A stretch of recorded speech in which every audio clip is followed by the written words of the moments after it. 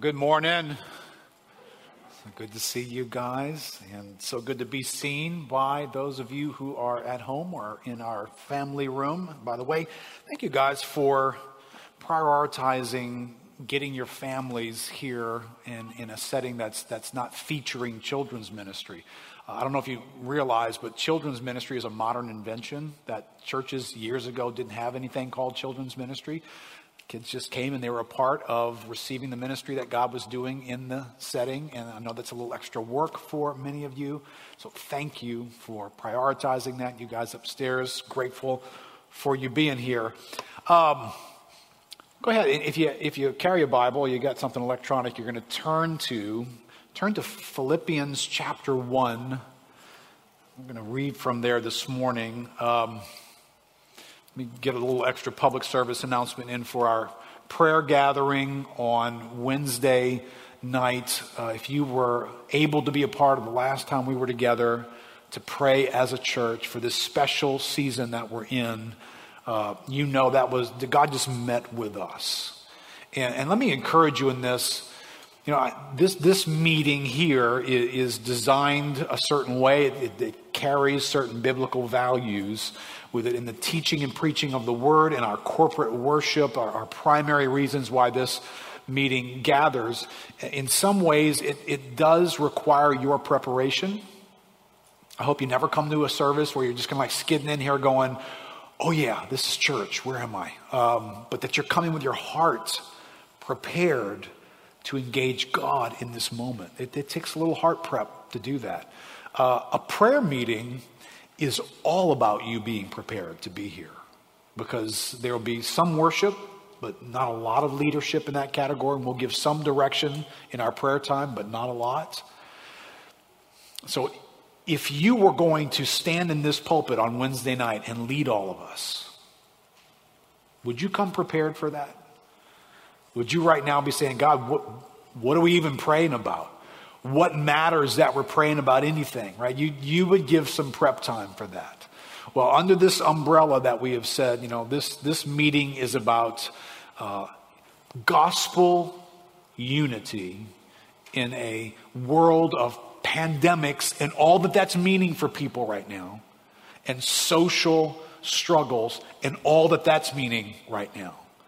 So get with God between now and Wednesday and find out, what does he want you to bring to pray about in this gathering, right? And I know when we come in the door and we've got something from God and faith in our hearts, God's going to meet with us on Wednesday night. All right, well, before I jump into this, a quick question for you. How many of us realize everything cannot be equally important in our lives? Yeah, just ponder that for a second, right?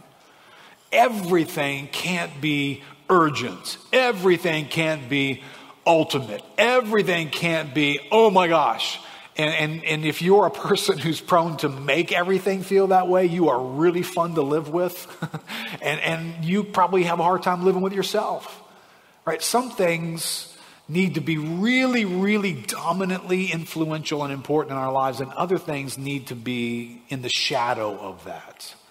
And what we talk about today, you know, the title of the message today is Unity in the Gospel of First Importance. Like we heard from Paul last week, that this gospel comes to our world and to our lives, and it takes up the space of being of first importance.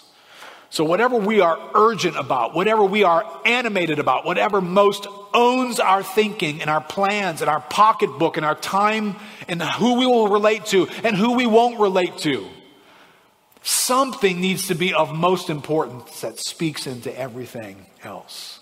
And out of that first importance comes this issue of unity, right? And that's where we're going to take a little bit of a detour, but not much, because Paul is trying to unify these Corinthians. Remember, they were very divided. They were very in camps, and tribalism was in their day just like it's in our day. So Paul was calling for unity, and he's going to clarify that call in Philippians. This is why I'm steering us that way. But let me make two quick statements before we get into that passage. Unity is one part mystery, and it's one part miracle. Right? It's one part mystery from this standpoint. We use a terminology, and I think it's an accurate terminology. It's got some real truth in it. When we describe relating to other people as to whether or not we have chemistry with somebody, right? You can go with me there? Right? You don't have equal chemistry with everybody in your life, right? You didn't get married and it's kind of like, nothing here, nothing here, nothing here, but let's get married anyway. There was some chemistry there, right? You've got friends in your life. You've got people you spend time with. You've got people you really connect with because there's some kind of chemistry there. Well, what does that even mean?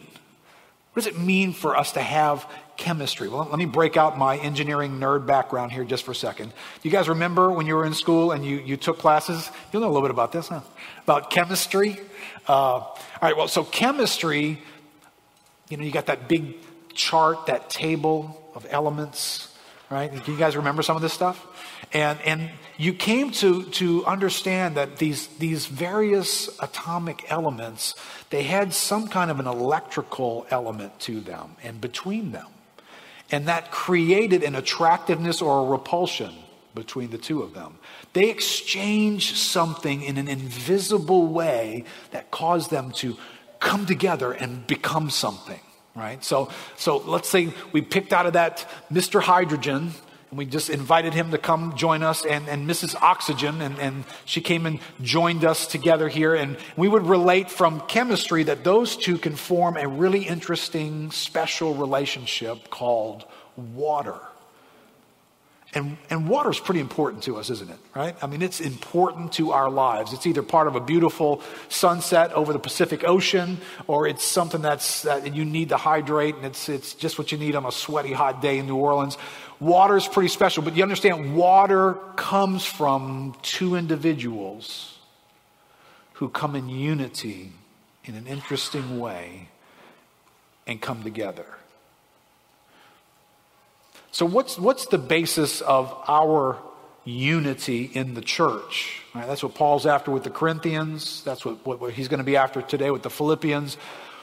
Where does this mystical unity factor come in for us who have come from all kinds of backgrounds, and when we were different, we're hydrogen and oxygen in some different way, right? We're just not exactly the same, but when we come together, there's something life-giving, something powerful that gets created. But what's the mystical force for us? Right? Well, let me give you a passage here real quickly. We're not going to spend any time here, but Ephesians 4.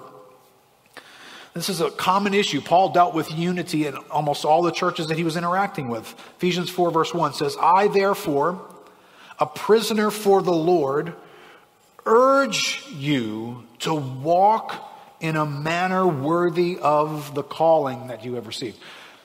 He's going to sound that exact same way when we get to the Philippians here in just a moment. There is always an urgency in Paul visiting any church, writing to any church to speak to them about the manner of their life and urge them to walk in a manner worthy of the calling.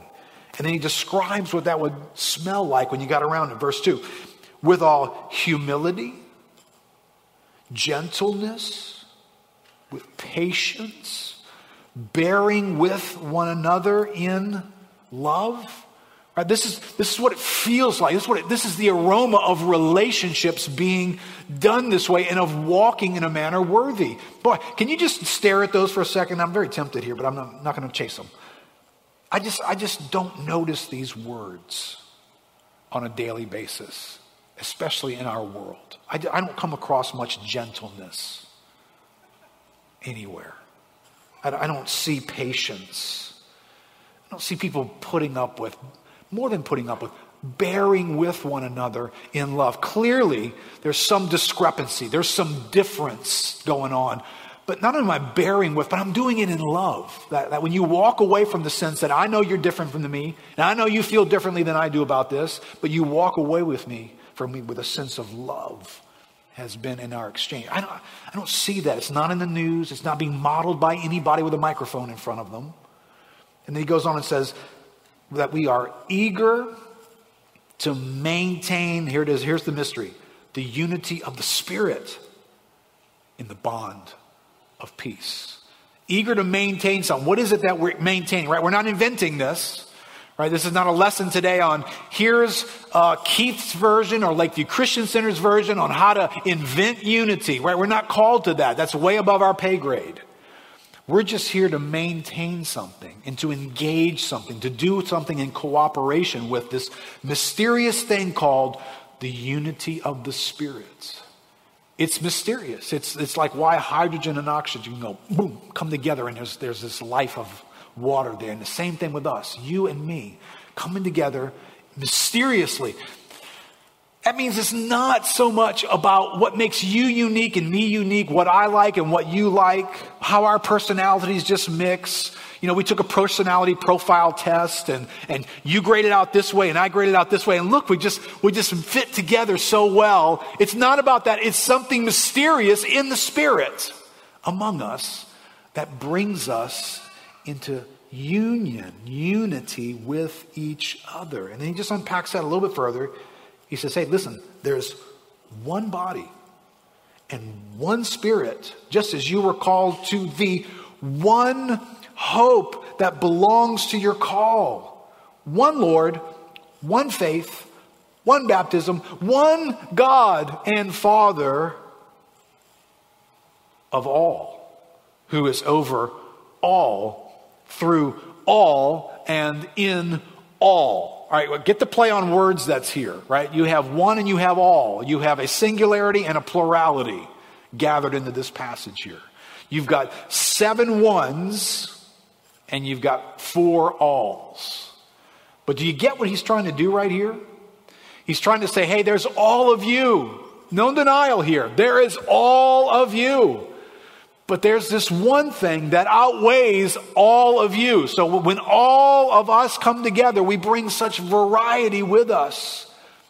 But what unity requires of us is that we exchange all of that for one thing.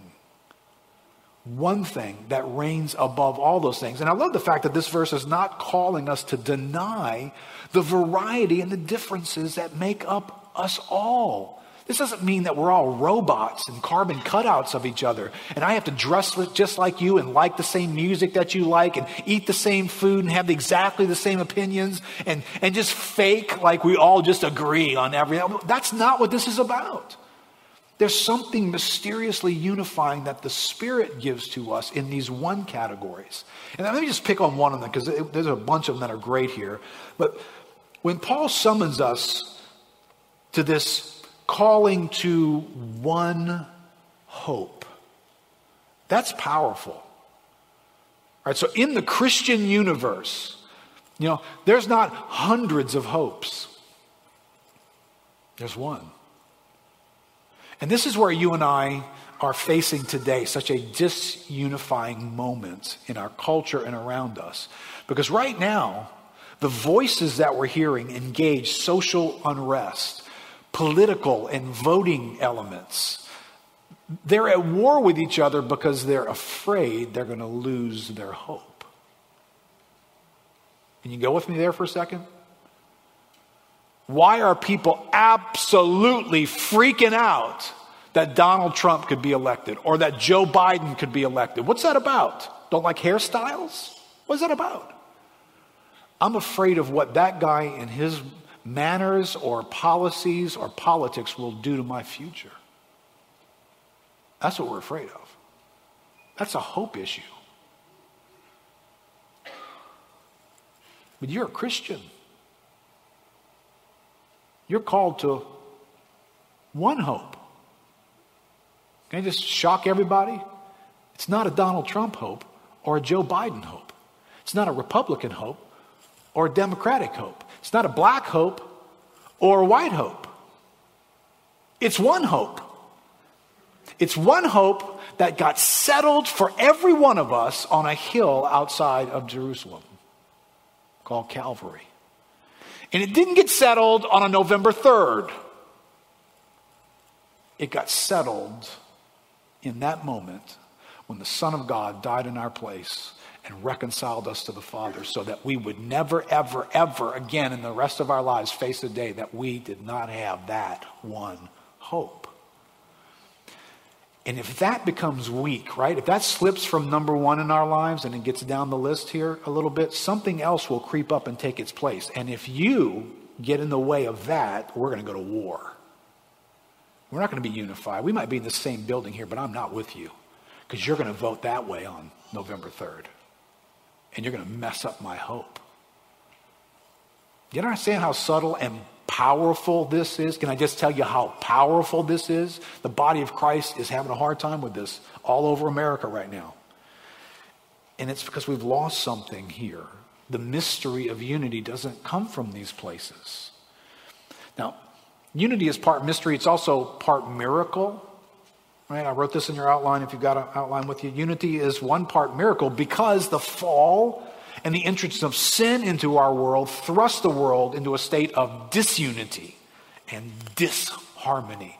When you wake up, nobody has to create disunity in our world and disharmony. It's there every day. It's there since the Garden of Eden.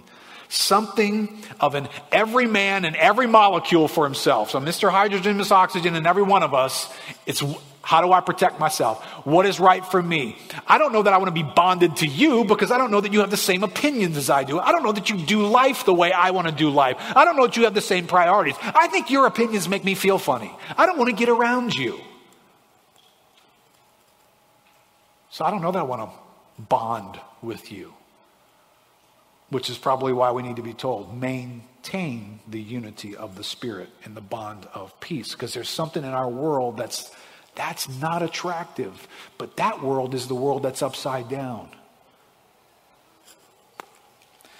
Since this is a political moment, let me introduce you to some ununifying political realities that are in our midst as churches today. David Platt, many of you guys would recognize David's name from the ministry called Radical, the book called Radical a number of years ago. David's a pastor and author, lives in the Washington, D.C. area. And he's written a book called Before You Vote, 7 questions to ask before you vote. And the book came out this week, and I read it and found it very helpful in a number of ways. This is not about advancing a candidate. It's about bringing up something that, quite honestly, I don't know that I've seen hardly anybody do. Maybe I just didn't come across it before. But it installs a matter of philosophy for how Christians approach voting, which I haven't seen a lot of guys write about that before. So it's not so much, hey, make sure you vote this way or for this person or cause. It's about how do you even approach the subject of being a Christian and interacting in a democratic society with all the issues that are here. How do you even approach that? So he asks 7 good questions in that, but let me give you a few thoughts from his book today. He says, in the United States, particularly among rising generations, people are choosing their political position first and then determining their involvement, or increasingly their lack of involvement in church. Basically, people self-select into churches or not into churches based upon their politics. One prominent study across a variety of churches found that very few people attend church services with other Bible-believing Christians who hold different political views than them. This is tragic, and I don't use that term lightly. Followers of Jesus are dividing into different churches, not based on what they believe about the Bible and the gospel, but because of what they believe about political candidates, parties, and positions. This should not be so. Before we get to our final question about voting, then we need to ask this critical question. Am I eager to maintain unity in the church? Right, that's a viable question. What's more important in our lives, the way we vote or the way we do unity in the body of Christ? Because if you get the unity thing wrong, remember, we are on a mission in this world to image God and to reconcile broken humanity to God. And if we misplace unity, we will mess up that mission. We will not do that mission well. So remember, last week, we visited with the Apostle Paul where he stopped amidst all the division, all the dysfunction in the Corinthian church. And he says, can I remind you guys of one thing? I would remind you of that which you received and I received, of the gospel of first importance. right? He made the statement that, hey, not everything can be of first importance. The gospel has to be of first importance. And this is familiar territory for Paul. So Philippians chapter 1, you can turn there with me. I'm going to read a little section here and just take that apart for us today and see what this is helping us with in this moment of unity. Philippians 1 verse 25. Paul says, convinced of this. And if you back up into the verses, Paul, what are you convinced of? Paul was convinced, one, that he would love to just leave this place and go be with the Lord, be in the presence of God. But he was convinced that God would have him stay for now and continue to do ministry here. So he says, convinced of this, I know that I will remain and continue with you all for your progress and your joy in the faith, so that in me you may have ample cause to glory in Christ Jesus because of my coming to you again. Only let your manner of life be worthy of the gospel of Christ, so that whether I come to you and see you or am absent, I may hear of you. Right? Hear what? That you are standing firm in one spirit, with one mind, striving side by side for the faith of the gospel, and not frightened in anything by your opponents. This is a clear sign to them of their destruction, but of your salvation, and that from God.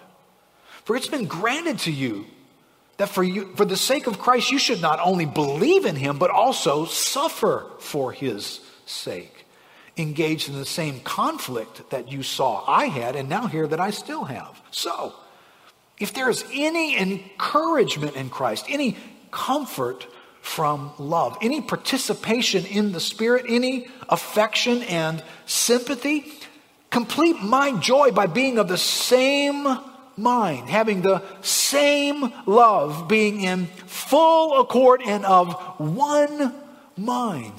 Do nothing from selfish ambition or conceit, but in humility count others more significant than yourselves. Let each of you look not to his own interest, but also to the interests of others. Listen, a lot of good stuff to chase here. Can I just say, Wednesday night is about that verse. It's about going before the throne of God, not looking after my own interests, but for the interests of others. So between now and Wednesday, collect into your heart with appropriate weight, what are the interests of others in light of the gospel that I'm called to come bring before the throne of God? They're all around us, right? They're in our own lives, they're in our own homes, they're in our neighborhoods, they're at our workplaces, they're in our church, they're in our government, they're in our public policies, they're in the people that are part of our society. We're going to be here Wednesday night looking out for their interests in light of the gospel and praying for them. And then this massive corner right here, this is how Paul's going to help these things get accomplished. He says, have this mind among yourselves, which is yours in Christ Jesus, who though he was in the very form of God, he did not count equality with God a thing to be grasped, but he emptied himself by taking the form of a servant, being born in the likeness of men. And being found in human form, he humbled himself by becoming obedient to the point of death, even death on a cross. Therefore, God has highly exalted him and bestowed on him the name that is above every name. If you're like me and you've come around this passage, even from an early age in my walk with God, most of us just kind of jump into this thing. We tend to jump in right about verse 5. Hey, have this mind in you that was also in Christ Jesus, who, although he existed in the form of God, and we memorize right there, but we overlook something, the context.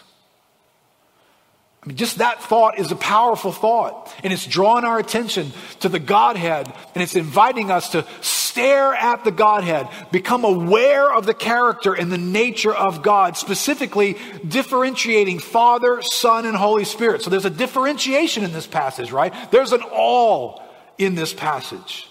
Father, Son, Holy Spirit. Then there's a highlighting of one in particular who's going to do something different than the rest. into this setting. And we're going to get blown away by an awareness that the eternal God who exists as the Son is going to take something of that and set it aside. It's the doctrinal term called the kenosis, the self-emptying of God himself, to take the form of a human being, to set aside personal preferences and patterns and history, and to put on human flesh, and to do so under the banner of obedience to the Father.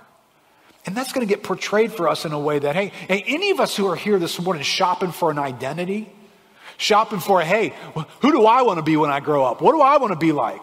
Right? It's very tempting in this world to stare out and find the power brokers, the movers and the shakers, the guys who show up with the spotlights on them, get the red carpet in front of them. They look like they got it going on, and they have arrived. They're telling everybody else what to do.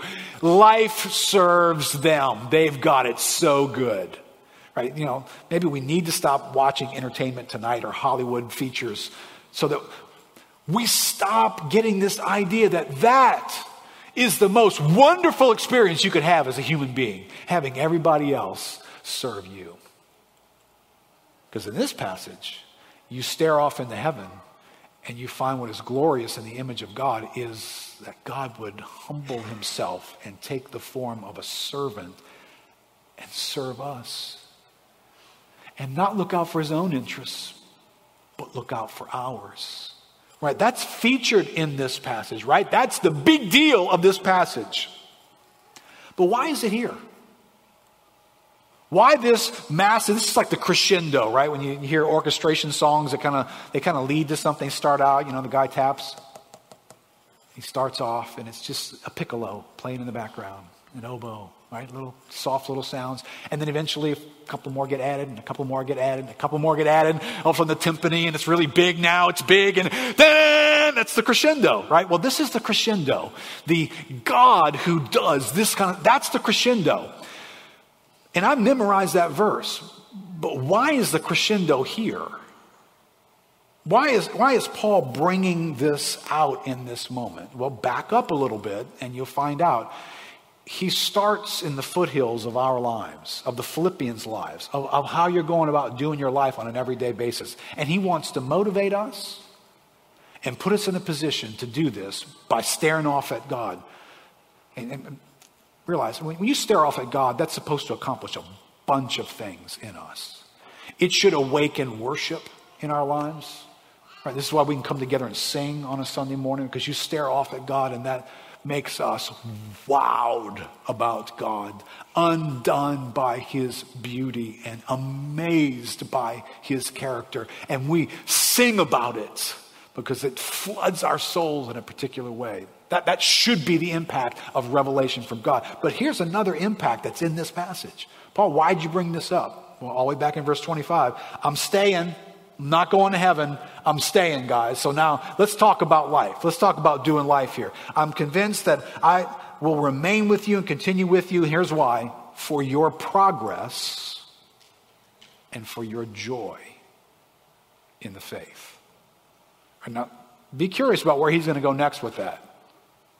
But be aware of something. The Apostle Paul, if he could have a personal counseling meeting with every one of us, if he could stand before us and say, here's a strategy of why I'm sharing the things I'm sharing with you. For your progress. I want you to go from right here to right there. And then when you've been there for a little, I want you to go to right here. God is interested in a progressive existence for us. That we move in God. We experience more. We're transformed by more. Faith operates in bigger ways. He's after our progress. So in some way, can everybody hear this? This is part of progress. You can't stay where you are any longer. That's the uncomfortable part of progress, isn't it? Well, I kind of like where I am. Or, I don't know what it takes for me to move farther. I'm not sure I'm willing to do that. Well, God is interested in our progress, and that progress is related to our joy. Can I tell you, the way the Christian life is designed, it's like riding a bicycle. It's not meant to just stand still. It's not meant to plateau. It's not meant to just reach a point and stop. I don't know too many Christians who are like, I don't know, man. I just stopped growing about 10 years ago, but the joy is unbelievable in my life. I haven't met very many Christians that put those two things in the same sentence. There's this work of God that's being enlarged and more impacting that's associated with our joy. So don't ever think, hey, let me just leave this building project alone, but I just want to be after joy. No, they're related and they're connected, right? And so this is where Paul says, hey, there's this building thing going on. And then, so verse 26, then into 27, right? So I'm after your progress and your joy. Only let your manner of life be worthy of the gospel of Christ. So that whether I come and see you or I'm absent, I may hear of you that you are standing firm in one spirit with one mind, striving side by side for the faith of the gospel. Now this is interesting, right? And then we're going to crescendo, right? These are just the musical instruments on our way to a crescendo. So when we learn about Jesus and this incredible God who humbled himself and became one of us, it's after this dimension in our lives.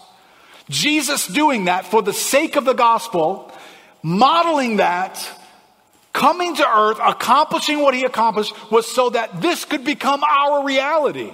Not that we would stay where we are. We'd stay in bondage to our own ways and our own ideas, and we can't get around anybody because we're so full of anger and hate, because that's controlling me and I can't get around you. God says, hey, I've got an impact for this gospel. I purchased this gospel with my own life so that it can have this kind of an impact in your life. So that you could come together with a bunch of different people and lock arms side by side, even though you are so different than so many of them, for the sake of the gospel. And this is what God's after in this.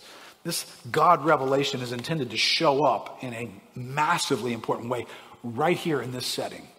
Right? This is what Paul was dealing with when the gospel of first importance to the Corinthians. It's all over the New Testament. It's the Ephesians guys. It's here in Philippians. God wants this to experience something called unity. This chemistry in the Spirit that brings us together. All right, notice in Philippians 2, starting in verse 1. Actually, back up in verse 27. Listen to the language of togetherness here. Right? Verse 27 says, we are standing firm in one spirit, with one mind, striving side by side for this one thing, the faith of the gospel. And then in verse 2, chapter 2, Paul says, being of the same mind, having the same love, being in full accord and with one mind. Right, this is a gathering together of incredible supernatural oneness. This is not a casual, we're indifferent, we're disconnected, we're really not together, we don't really pull and yoke our lives together for something. This is supernaturally one thing that happens to be dominating every one of our lives. It's not just that this church is about something, it's about every member being about that. Therefore, we are all together about that. And we carry it with a sense of passion that exceeds all other passions. Now listen, don't be confused in this by thinking that you don't have some of your own unique passions, that you don't have some of your own unique pursuits, and God hasn't wired you in particular ways as an individual, that you have interests. You have things that you go after. You have things that make sense to you and that matter to you more than somebody else. That's not being denied in this moment. Right? So, because when we gaze off into the Godhead, it's being modeled for us. The Father never becomes the Son, who never becomes the Father. And the Spirit never becomes either. The Father is the Father. And the Son is the Son. And the Holy Spirit is the Holy Spirit. And there's individuality and uniqueness. And what Jesus comes and does in our lives is different than what the Father does and different than what the Spirit does. And we're intended to pay attention to that and to notice it. So if you and I are a little different and we bring the glory of God into the earth in some different ways, we don't need to get at odds with each other over that. We need to be together in doing that. So there could be a variety of ways that are glorious. that are a part of our diversity, right? We've talked about differences recently between men and women who bring the glory of God to the earth in different ways. Black and white manifest the glory of God through the distinctions that God chose for there to be some of these distinctions that live among us. Baby boomers and millennials and Gen Z they're very different, very different.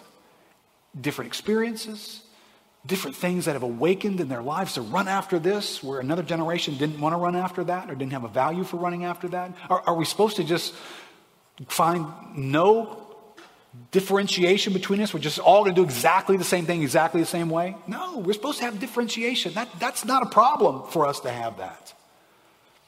The problem is when we can't walk in unity with one another and have those things.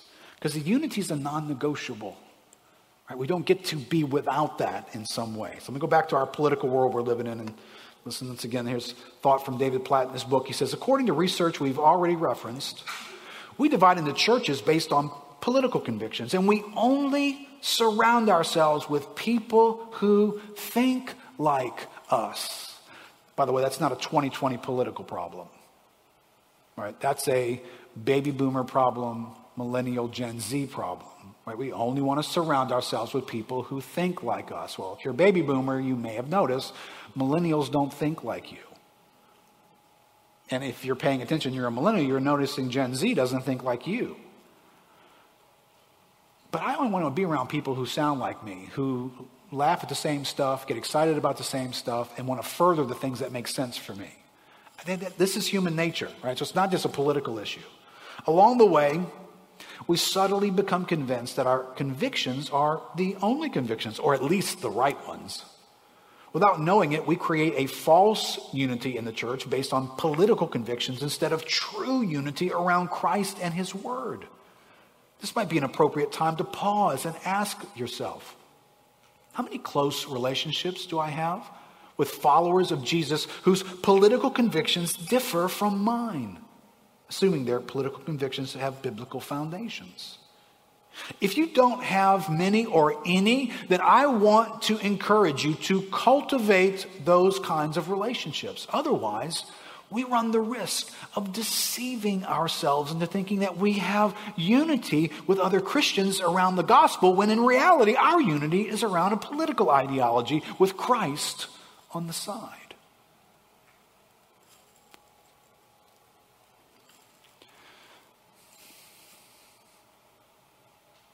You know, there is something in this passage that is extremely, extremely attractive, but you just can't separate this from the topic of unity in the Spirit. Right? Paul's going to bring up something here. There's some wonderful promises here, and there's some real problems in this passage as well, and challenges, right? Listen to these experiential dimensions. This is what this is, right? And you come together this way, and you're locked arm in arm, and you have oneness about you. This is what you get to experience. So, verse 1 in Philippians 2, so if there's any encouragement in Christ, any comfort from love, any participation in the Spirit, any affection and sympathy. I just stop there before he goes on to complete my joy. That's the description of a setting where unity is prevalent. You get to experience things like encouragement, comfort. Anybody want any of this stuff? Participation, affection, sympathy. I would tend to say all of us get into relationships with anybody because we want these things. And there are moments in our lives when we desperately need them. Encouragement. Anybody here just don't care about that one? Nah, I don't care about that. Comfort. You know, if I'm going through a hard time, I'll figure it out myself. That's what angry, bitter people say. But in reality, you'd like some encouragement to come your way, wouldn't you? You'd like some comfort to come your way. You'd like some participation in our non-isolation world, you'd like for people to actually engage your moment that you're going through that's just got you upside down, and somebody comes in there and participates with you. That's different than liking a photo, by the way. You actually take part of your life and intermingle it with somebody else's life, and you participate. And there's affection. Can you imagine? I don't know if you describe Lakeview this way. I hope we do.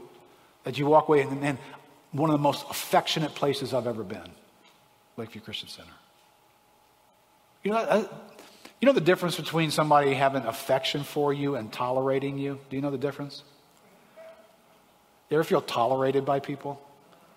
Like, you ever feel that way in the church? Right? You come in and you're kind of like, you don't measure up to somebody's standards, and you feel like they're tolerating you. Because they kind of have to. Like, they're Christians. They can't hate you. They can't slander you. Although maybe they have been, and you know that. But they're just sort of tolerating you. Isn't that different than affection that comes after you and sends you the signal that, hey man, you just matter to me. But I know you don't agree with me, right? Well, I don't have to agree with you on some of these things to have affection for you.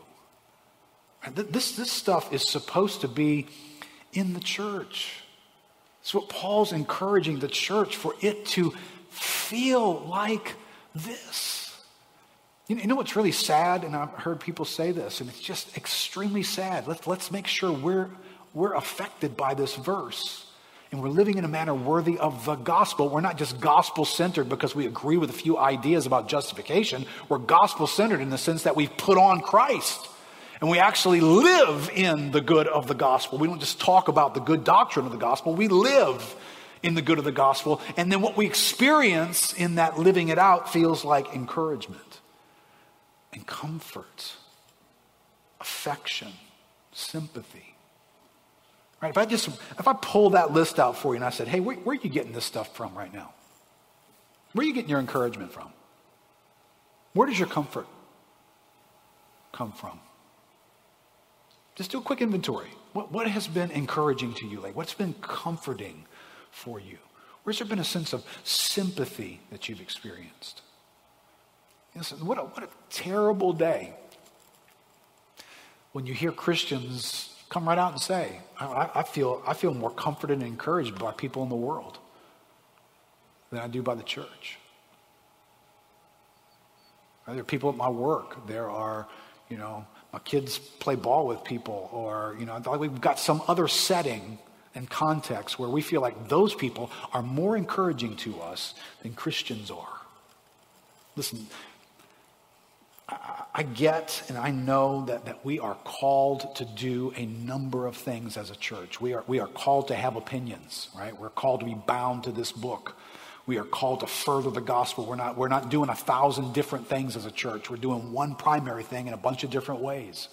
So I know our convictions can get around this, but if our convictions are turning us into a place where that lacks encouragement, that lacks comfort, that lacks participation in each other's lives, that lacks affection and sympathy, we're not doing it right. What Paul was after for these guys was that you would be yoked together, arm in arm, striving together, doing one thing together. And this is what it would feel like when you pull that off. Right, so, encouragement for us, because this matters. This is a massively important thing for the community that we're all building here, right? One, does your church supply these things to you? Do you experience these things here? And then the harder question is, do you supply these things to your church? Can you put your finger on ways in which you get around people like you and not like you, who are part of the body of Christ, and as a priority you have in your heart to encourage them, to comfort them? I mean, you guys would know this if you interact with other human beings that are part of a church. You'll know that there are some people that you only hear from them when you cross their line. And they don't show up with encouragement in that moment. They show up irritated to correct you, to point out to you how irritating you are, how ungodly you are, and you're not even sure you knew that person's name before. They never showed up in your life at all. There's never been a moment of encouragement or comfort or sympathy from them. Well, you step across the line. I mean, there are people I have interacted with in the church. I lost every family member, didn't hear an ounce of sympathy from them. But if I say something in a message that they don't like, I'll hear from them. Like, wow, I really want to be a part of that church. That sounds really exciting. But this is what unity does for us. When unity is at work here, when this oneness is at work here amongst, it feels this way. That's a description in that verse.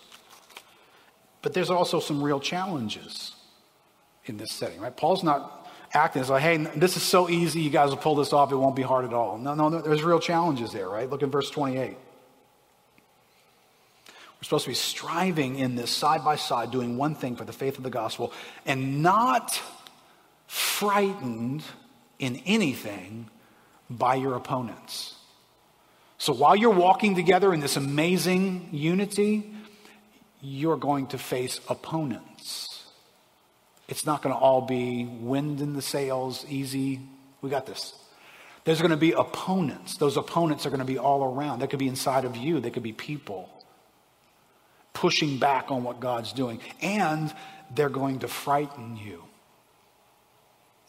You're going to be in a setting where you are afraid. Fear is a factor.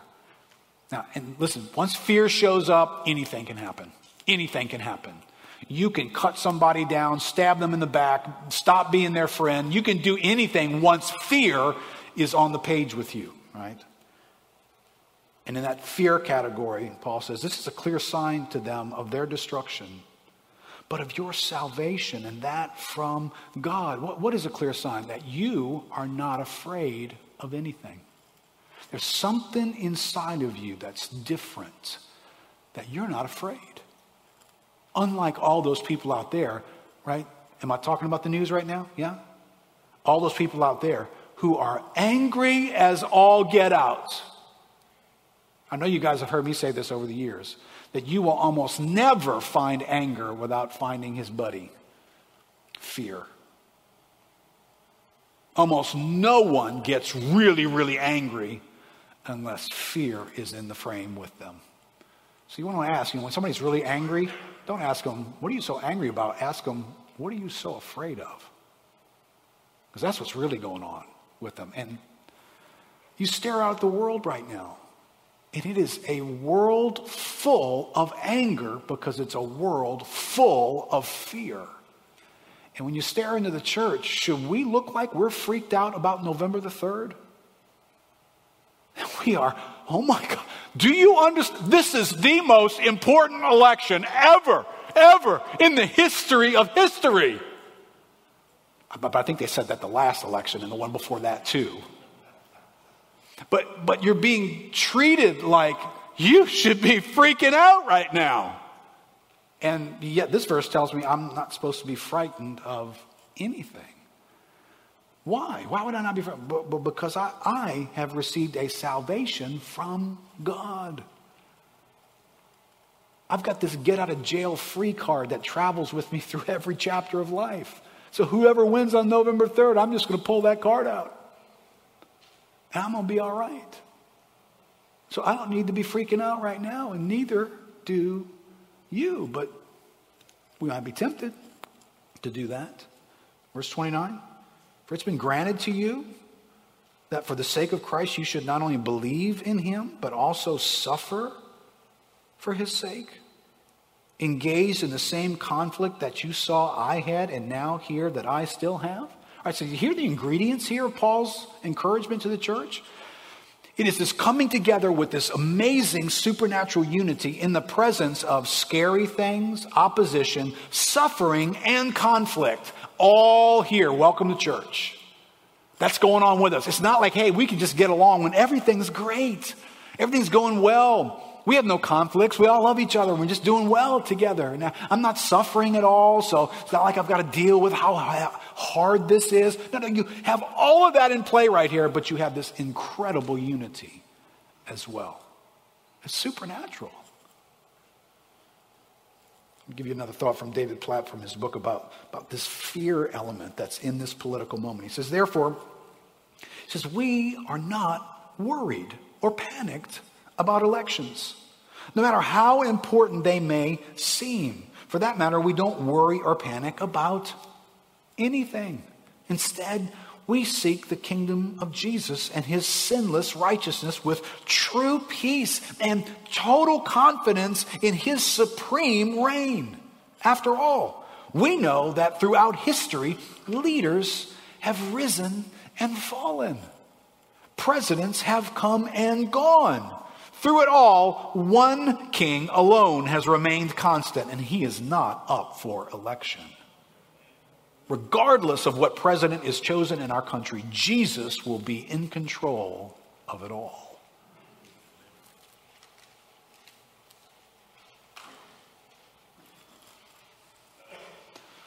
Listen, whenever you start thinking that someone is going to get power over you, you're going to have to be dealing with fear.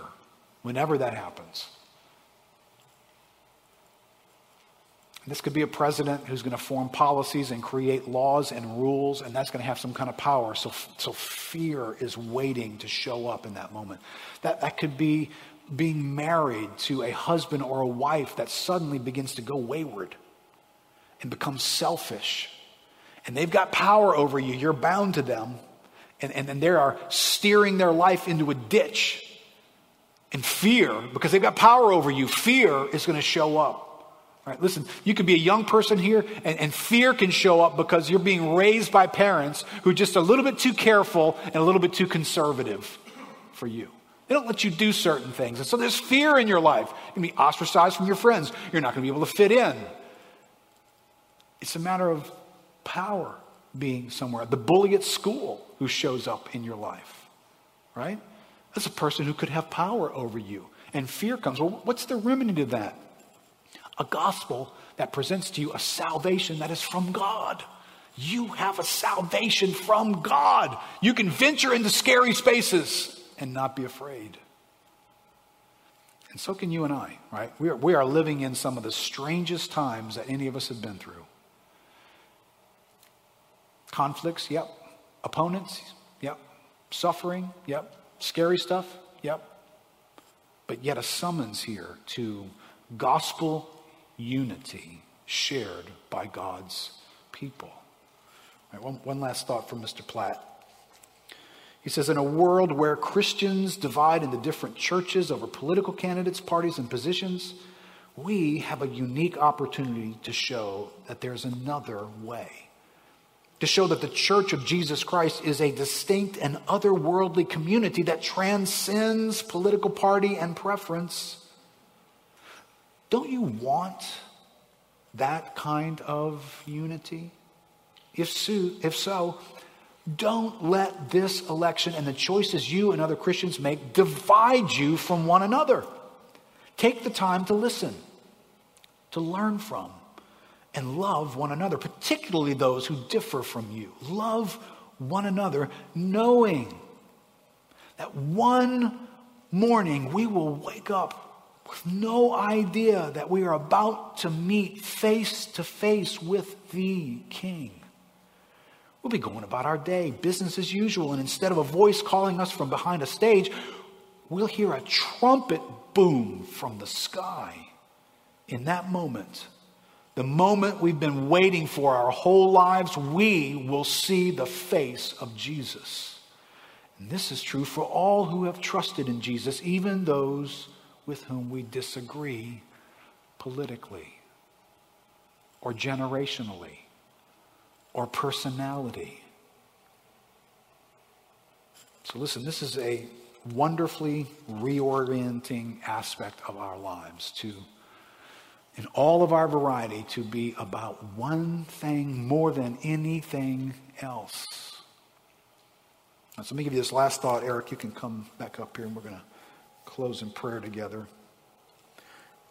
Go back to that chemistry illustration, right? There's a dimension in our lives that I'm not trying to vilify. I'm not trying to act like you should be best friends with everybody. I don't think so. I think God has made us in unique ways that, you should have married this person. Yeah.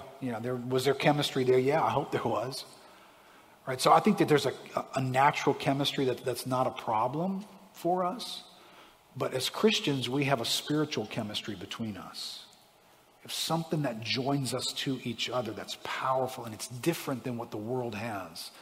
And so in that category, I think I wrote this in your notes, whether the natural chemistry of your life attracts you to Republicans or Democrats, to black people or white people, to wealthy people or to poor people, to masks or absolutely no masks, to type A people or type Z people, to baby boomers or Gen Z, the spiritual chemistry of a Christian attracts us to Philippians chapter 1, verse 27.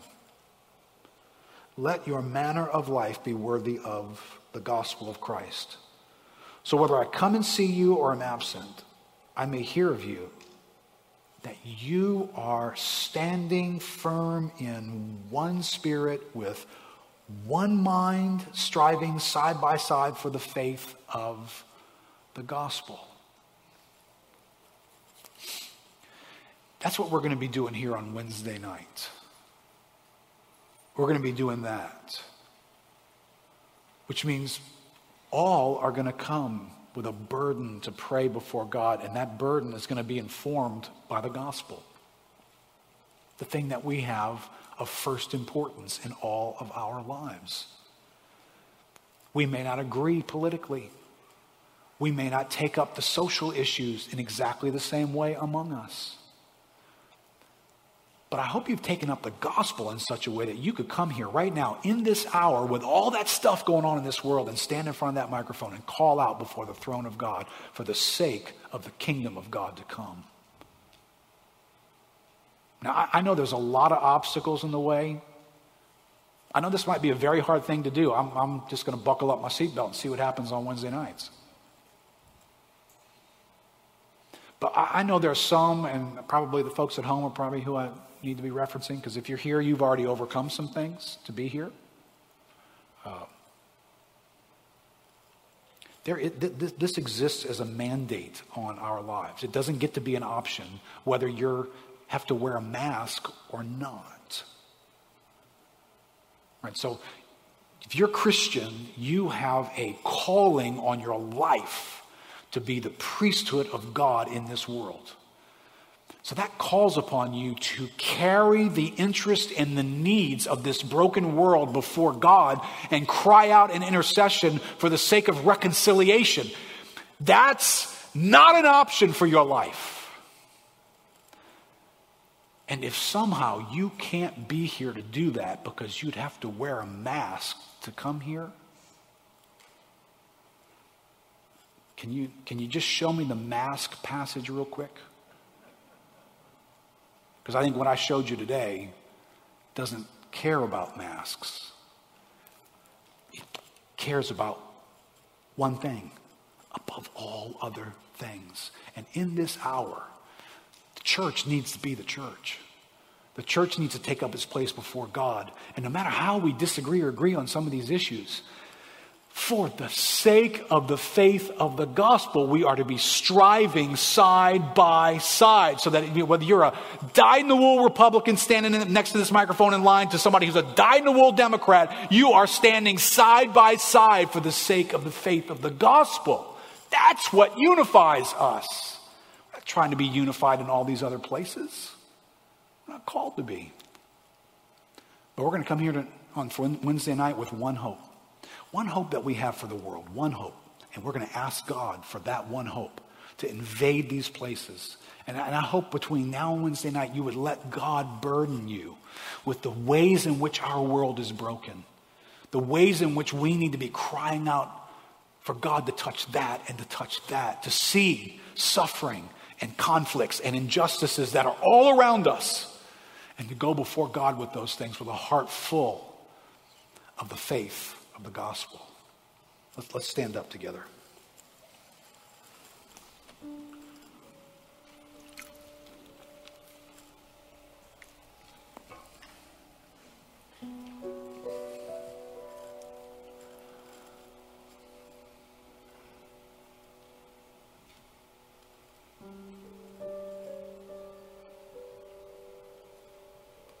Lord, we are all noticing these are such unusual times that we find ourselves in. Lord, many of us have been affected in many different ways. Maybe some have not been severely affected at all. And some have become very animated and very affected in these days. But Lord, let each of us stand before you and honestly ask this question. Lord, what needs to happen in my heart for this unity to be functioning there in my life? What needs to happen, Lord? Something I need to see about you? Something like Paul did in Philippians. Look at Jesus. Though he existed in the form of God, he did not cling to that position and refuse to lay his life down for others. Lord, what is it about that I need to see? Lord, is there something about my hope that I need to see? There is one hope in this world. And it's the hope to get us out of this world. It's a hope to set us into eternity. It's a hope to make us right with you. Lord, have I misplaced that hope and I've made some other hope the thing that I'm trying to broker for other people or for myself? Is that in the way of me being unified with your church? Lord, do I need some greater self-awareness in this moment? Lord, whatever it is, you inspired the Apostle Paul to say over and over and over again to churches like the Corinthians, like the Philippians, like the Ephesians, that there is this one thing of first importance. And when it is of first importance, it stands in our lives in a way that brings us together so that we experience humility and gentleness, patience with each other, encouragement, comfort, sympathy. Lord, I love those descriptions. I want those descriptions. I want them in my own heart. I want them in my own life. And I want to be a source of those things to others. So God, I thank you for a salvation that came into my life in 1979. I thank you for a gospel that explains to me where to put my faith, what to receive from you, and what makes me right with you. But God, I'm asking for gospel realities all around us, in my own heart. The ability to walk in these spaces, freed from myself, animated by your Spirit, living gloriously before your presence, and having an impact on one another together. In this hour, Lord, in this hour, 2020 hour, in this hour, Lord, help us to do one thing above everything else.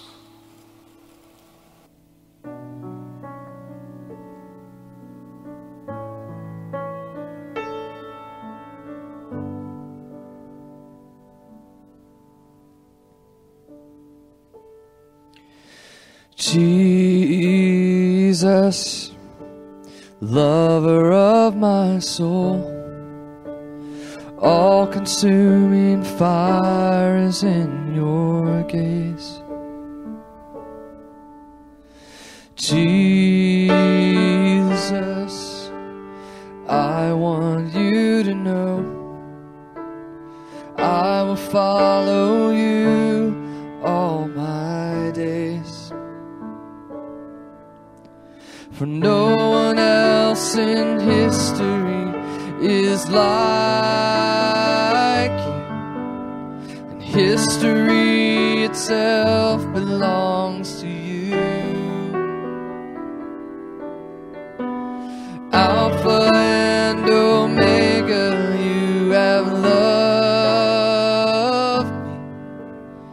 and I will share eternity with you. It's all about you, Jesus, and all this is for you, for your glory and your fame. It's not about me,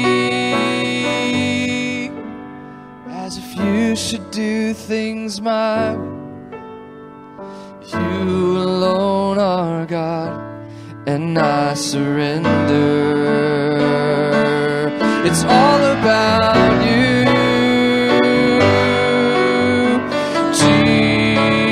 Jesus, and all this is for you, for your glory and your fame. It's not about me, as if you should do things my way. You alone are God, and I surrender. You alone. You alone are God, and I surrender to your ways.